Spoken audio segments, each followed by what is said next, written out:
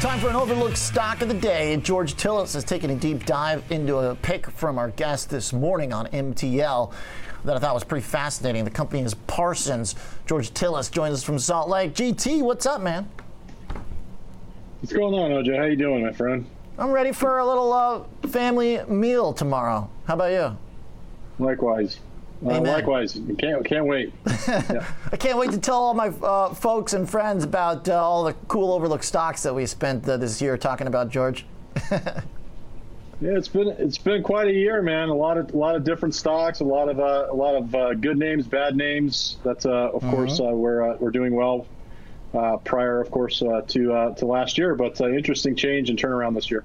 Today's Parsons is a pick from a guest this morning. It's been having a great year. What's going on? Yeah, so if you look at this company, interesting enough, it's really in the defense and intelligence business. It's not necessarily an aerospace defense company. I'm going to call it sort of a mid-cap technology infrastructure company. They basically have two segments. They're federal solutions segments and what's called a critical infrastructure solutions segment. But it's basically a company that provides cybersecurity and geospatial intelligence primarily to the Department of Defense, State Department, other federal agencies and local and state governments. They actually have also satellite launches and flight control systems for missile control.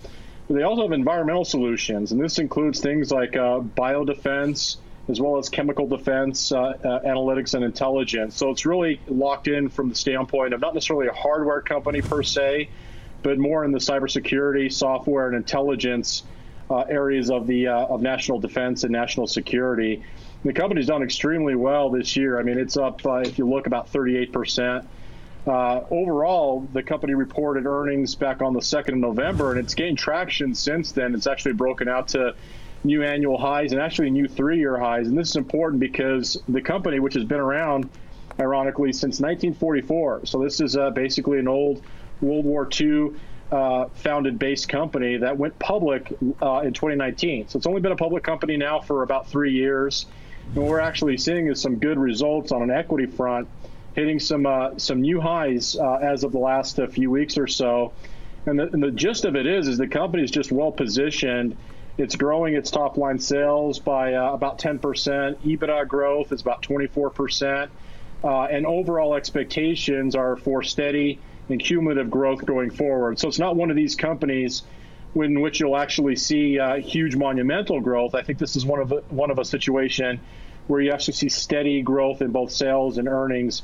And that's what you actually see overall in the last year or so. But I think in the last few weeks, we've seen quite a run up in these defense names, perhaps because of the aspects of maybe U.S. dollar being weak. The other thing is there seems to have been a lot of movement into the industrial space, and I think the aerospace and defense areas of the stock market fit that narrative as well.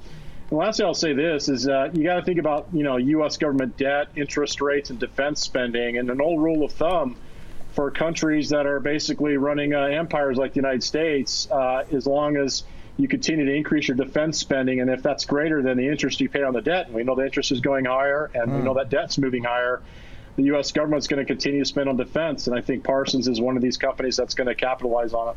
All right, nice, well said. Good wrap, George. I know the cybersecurity component is what had our guest pretty excited as well. And so far, it's working pretty good. So a little bit of a down day today, but nice trend behind it. Thanks for the analysis, George. Have a great Turkey Day. Have a good Thanksgiving, All right, sir. OJ. All right. Enjoy. You too. Take care, bud. Sure thing. George Tillis, Senior Markets Correspondent.